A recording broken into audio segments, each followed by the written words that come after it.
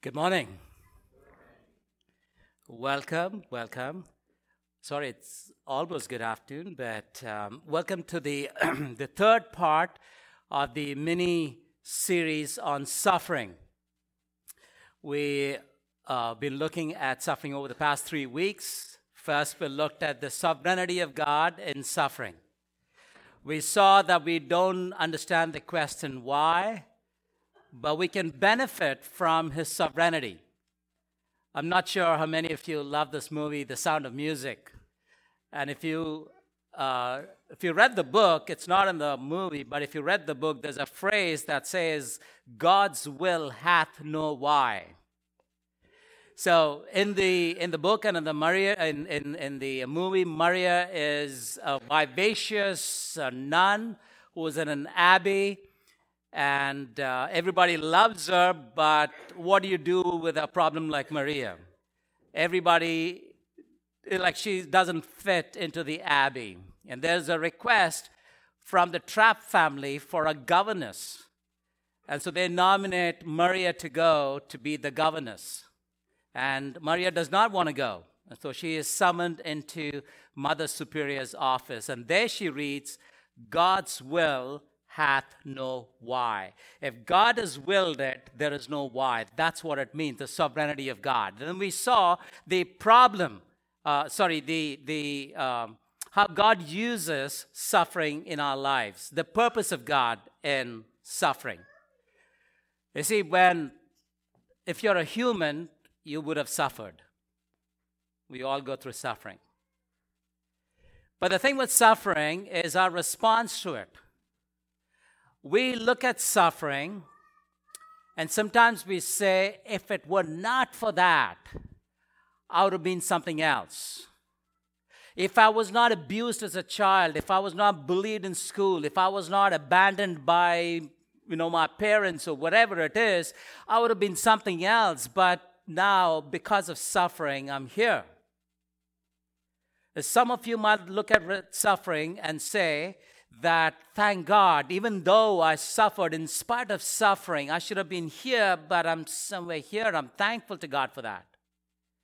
But what God's word is saying to us is that you are not in spite of your suffering, you are because of your suffering, that God uses your suffering because He works all things for good to them that love God. And so if you frame yourself by your suffering, you might just be missing out on the purposes and the grace of God. And we understand pain is difficult. It's not easy, but we look at God's word and we recognize this to be true. And so today we want to look at the grace of God in suffering. We want to see what is it that Paul experienced when he suffered. So I want to draw your attention to 2 Corinthians chapter 12. I'm going to read from verses 7 to verse 10. And if I can have you stand up as I read God's word in honor of God's word, if you can, would you please do that? I'm going to read from 2 Corinthians chapter 12, reading from verse 7. "And so to keep me from becoming conceited because of the surpassing greatness of the revelation, a thorn was given me in the flesh, a messenger of Satan to harass me, to keep me from becoming conceited. 3 times I pleaded with the Lord about this, that it should leave me. But He said to me, 'My grace is sufficient for you, for my power is made perfect in weakness. Therefore I will boast all the more gladly for my weaknesses, so that the power of Christ may rest upon me. For the sake of Christ, then, I'm content with weakness, insults, hardship, persecutions, and calamities. For when I'm weak, then I'm strong.'" Father God, as we look to your word, would you speak to us? May your Spirit find those areas, Lord, those places where we have raised idols against you, that they would be destroyed. The light would be shed in those dark areas of our life. And together as a church, as a community, we can behold the glories of Christ. And in beholding Him, we would stand in amazement, so that the world is able to see that we belong to you, and that seeing our good works, they would be our Father in heaven would be glorified. We thank you for hearing our prayers. In Jesus Christ, our Lord's name we pray. Amen. Please be seated.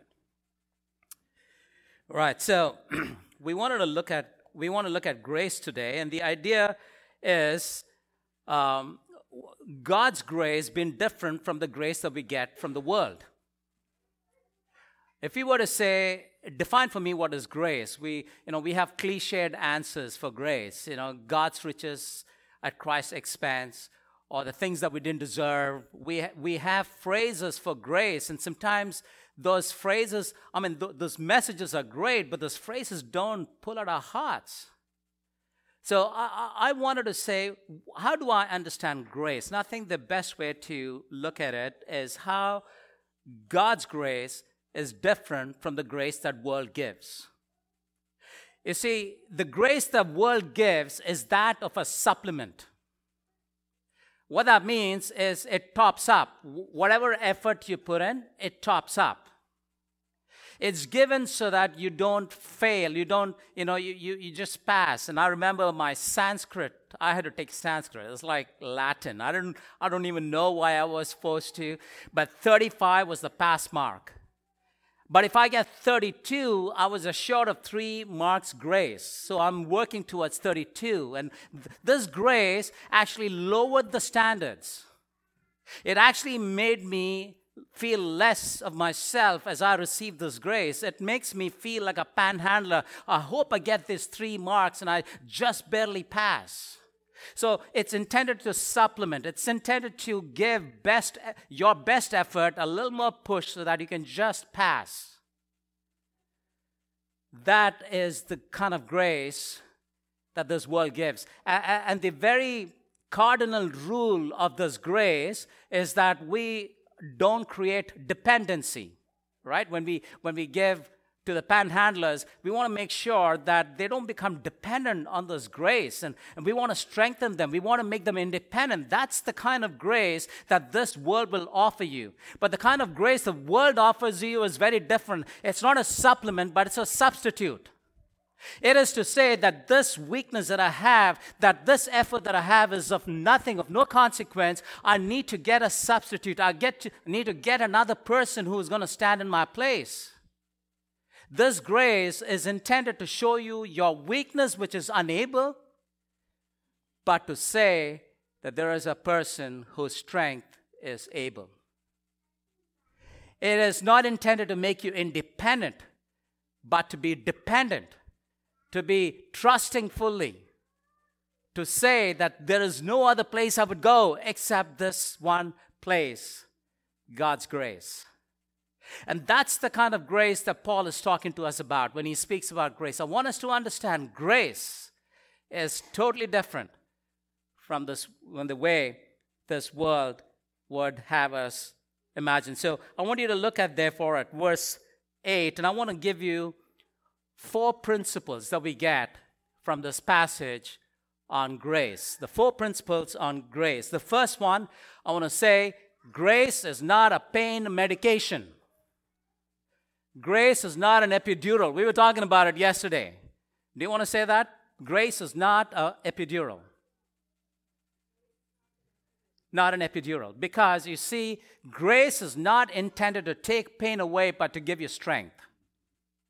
If you think that God has invited you to remove pain, then you probably have heard the wrong gospel. I want to remind you about what happened with Peter. The Lord Jesus Christ tells Peter, Satan demanded that I sift you. I prayed, what? That your faith fail not. And then when you repent, you will strengthen your brothers. You see what the Lord Jesus Christ is saying, not saying to the devil, no, there's no way you can test him, you can sift him. No, you can't do that. But he will go through the pain, he will go through the suffering, but the Lord Jesus Christ is praying that his faith fail not. And then when he repents, having failed in his weakness, depending therefore always on his weakness, that's what the Peter we see in the Gospels. But having turned, he strengthens his brother. And the Peter that we see in the book of Acts and later in the epistles is not the Peter that we see in the gospel. First of all, pain is not an epidural. Now, we don't know what Paul is suffering from, you see, because he says here, a thorn was given to me in the flesh and a messenger of Satan to harass me. I want you to see that there's a double whammy. There's a physical pain in the body, there's a thorn in the flesh, but there is also a messenger of Satan to harass. It's in the mind. Because some of the words there in your translation would say torment, to trouble, there's mental anguish. And so what Paul is going through is both in his body and in his mind. This last week, I was going through so much pain, and the only mental anguish I had was like I'm not able to do anything. I'm just on my bed. But Paul here is talking about a continuous this harassment in his mind and a thorn in his flesh. The truth is, pain is painful. It doesn't go away. And sovereignty of God says and allows his children to go through suffering to such an extent that they go through despair and hopelessness. In his book, Suffering and the Sovereignty of God, John Piper writes a story of Robert Dabney, who was a 19th century theologian. In a span of a month, he loses two of his children, Jimmy and Bobby. And when Jimmy died, Robert Dabney writes, the grief was painful. The cheering truths of the Bible and his people at that time ministered comfort to him. Even though it was painful, there was comfort from God's word. But then when the second child died, the stroke was repeated and thereby doubled. I was paralyzed and stunned. I knew that the same cheering truths would apply to the second, but I remained numb, downcast, almost without hope and interest. He is saying, first time I was okay, but now with repeated storm, I lost my son again. It seems like I've lost any sensation, numbness, and hopelessness. When we hear this, we say, no, we don't want to hear that kind of language, especially from a theologian who has understood God's word, but that is the truth. Pain is painful.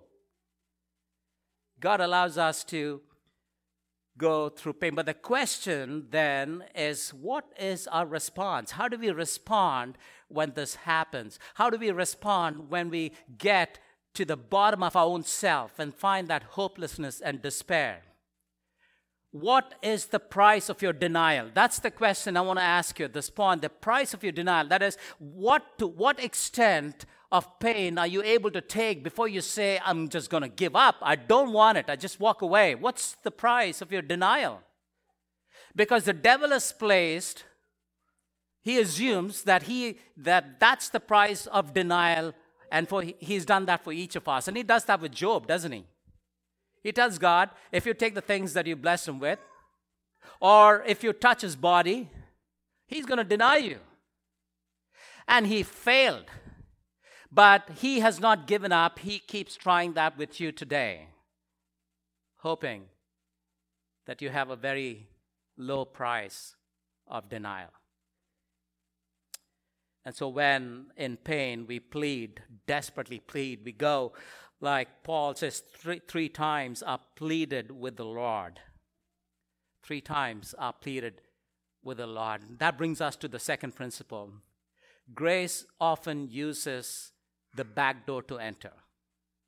Grace often uses the back door to enter. You see, Paul has been pleading 3 times, and there are among us who've been pleading 100 times. 100 times for deliverance, 100 times that the relationships would be restored, 100 times for the salvation of the family member, 100 times for so many things, and God doesn't seem to hear. God is silent, it seems, and he doesn't hear.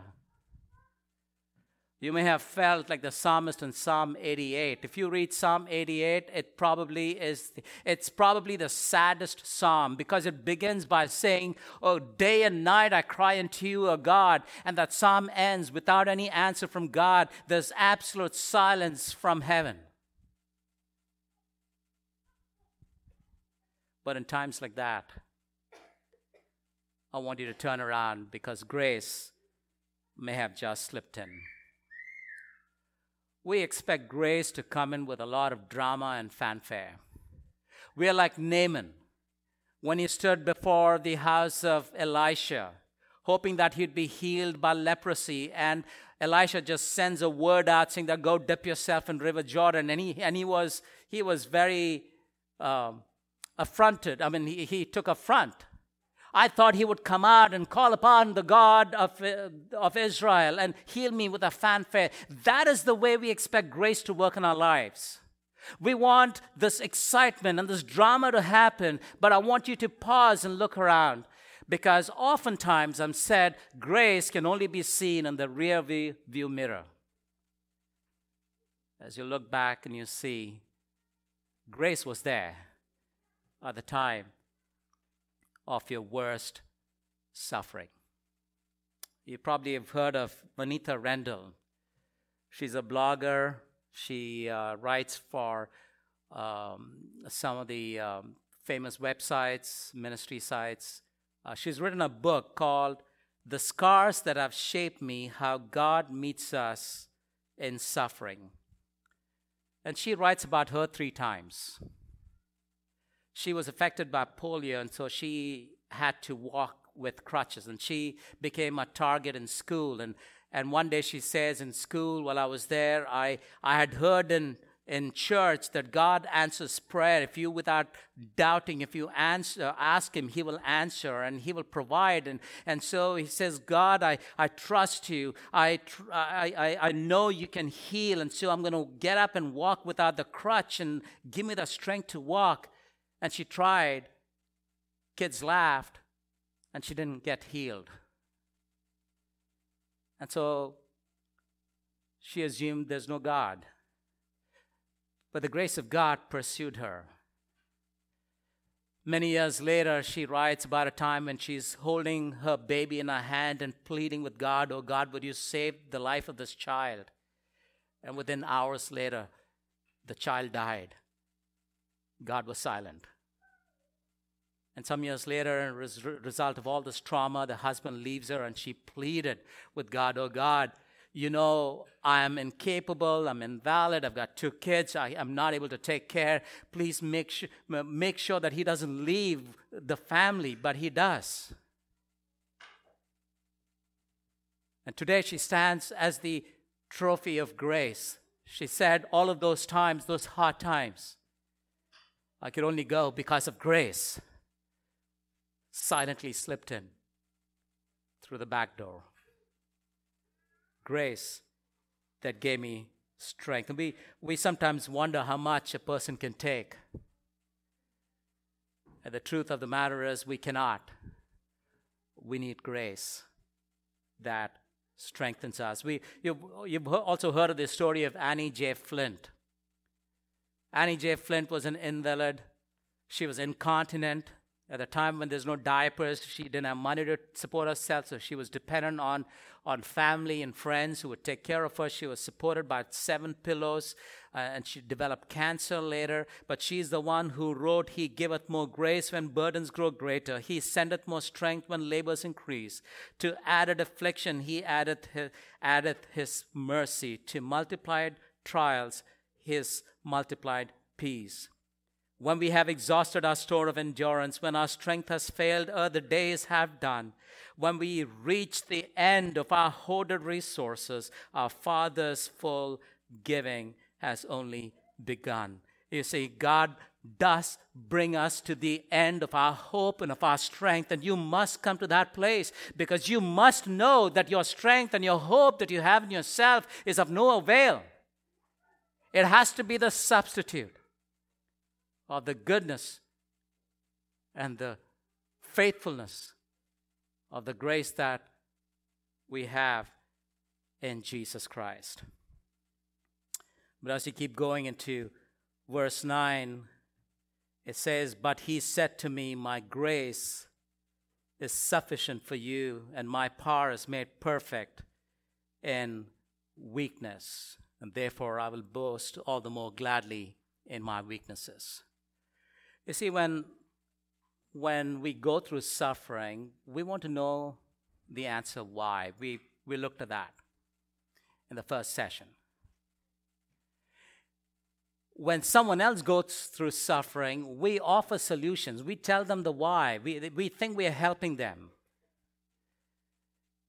And when somebody is trying to give you solutions, you say, just listen, just be with me in my moment. We reduce our life into a 3-step process. You should do this, do this, do this. We have our home remedies for problems. But what we need is someone to understand. And what God does is he offers himself. Grace is his presence. Grace is his presence. That's your third principle about grace I want you to understand. You see, the very God of the universe, he's the one who comes alongside, and he does not send an angel of grace. There's no angel of grace. He could have sent 10,000 angels, but what he does is he comes along and says, my grace is sufficient for you. It's his grace. He's the one who's come alongside to strengthen you in your time of weakness. He will allow you to go through fire, but he joins you in the heat. Daniel's friends are able to say that, and you, when you go through suffering, you would be able to say that he came alongside. Who is that fourth man who appears to be like the Son of God, who is with me in my suffering? The world might see who Christ is. No wonder the Holy Spirit is called the Comforter. The Comforter. We've said this before, the word comfort now, it seems like he's the soother. He comes and, pats you on your shoulder. But the word comfort actually comes from come and forte. Come is with, and forte is the word you get fortitude with, or strength. And the idea is he comes to strengthen. In your weakness, my strength will be made perfect. Will be made perfect. But as you go on, we see grace thrills you with divine contentment. It says in verse 10, "For the sake of Christ, then, I'm content with," read with me, "weaknesses, insults, hardship, persecution, calamities." You see, the Paul of verse 10 is not the Paul of verse 7. The Paul of verse 7 was pleading for grace and for healing, but now he recognizes for the sake of Christ. He has understood greater than the suffering is Christ himself. Greater than healing, greater than relief is the presence of Christ. The value and the worth of Christ cannot be put in the price of the suffering that we go through. This momentary light affliction is nothing compared to the weight of glory that awaits us. So writes Paul in Corinthians. Grace gives a different perspective. I know some of us are good photographers. They can look through the lens and they get a different perspective, and we're like, wow, how did you capture that? And we enjoy that. You see, what happens when you go through grace, grace allows you, suffering allows you to look through the grace, through the lens of grace, to get a different perspective. Suffering allows you to look through the lens of grace to get a different perspective. And that's what Paul has done here. He says, "The Lord has prepared a table for me in the presence of my enemies." Psalm 23. And this grace that he experiences is a transferable skill. In IT speak, it works across all platforms. Or as an HR guy, I would say this is a transferable skill. You learned one thing, but you can use that skill for everything else. And what Paul does here is he says, I suffered in one thing, but now even in whipsy. Well, that's the way to remember, all right? The weaknesses, hardship, insults, persecution, and calamities. Even on all of those things, because of Christ, I'm content. Grace gives you contentment, peace in what you're going through. What is weaknesses? It's inability, it's incompetence, it's your sickness, it's your fear, it's your physical weakness. Insult. We've all felt being insulted, mental anguish, scorn, being mistreated, spoken badly, made to look small, or you've gone through hardship, trying times, relational issues, boss trouble, financial, emotional, social persecution. You may have been passed on because of your faith. Calamities, natural calamities, property loss, income loss, flooded basement, I don't know what. But in all of those, Paul is saying, I'm now content because I've understood for the sake of Christ. This is worth much more. So what do we do? I guess that's the question we have to ask. And I'm going to give you two things that you can do. The two things I'm saying that I want to do when I go through suffering. The first thing that you can do is when you suffer, look up and see a wounded God. Look up and see a wounded God. A God, as John reveals to us in Revelation chapter 5, that the one who is worthy to take the scroll, break the seal, is the one who was the lamb slain. When Thomas had a doubt about about this resurrection and all of that, Jesus comes along and says, touch my wound. In the economy of God, there's something about this wound, something about the suffering that he places great value. So when you suffer, look up and see this God who is wounded for you. He suffered for you and now suffers with you to conform you, to make you into the purposes that he has called you to. So look up. But not just look up, I want you to look in. I want you to look in. At the beginning, we said, we asked this question, why me? Why me? Why me? Why am I going through this pain? Why am I going through suffering? Why is there one storm after another? Just me. And we said, no, stop asking that question, why me? Ask now, why him? Because he suffered for me. We said that. But today I want to say, ask this question, why me? Why me not as a victim? Why me not as one who's been suffering? But why me as a recipient of such great grace? Why would God show his grace to an unworthy me? The one who is wounded would give much grace, so that when I suffer, I come to the end of my hoarded resources. I've come to the end of my hope, my strength, and I just don't have anything. I can say, God speaks to me and says, my grace is sufficient for me.